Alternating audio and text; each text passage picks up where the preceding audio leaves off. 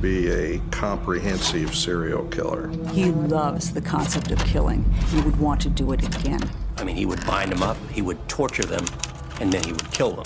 We found the 13-year-old girl in the basement hanging from a water pipe. In that letter to us, BTK said, "How many more people do I have to kill before I get some publicity?" There may be victims out there that we have no clue of. The BTK strangler hides in women's bedroom closets. He kills women, men, small children. Nobody is safe. Nobody.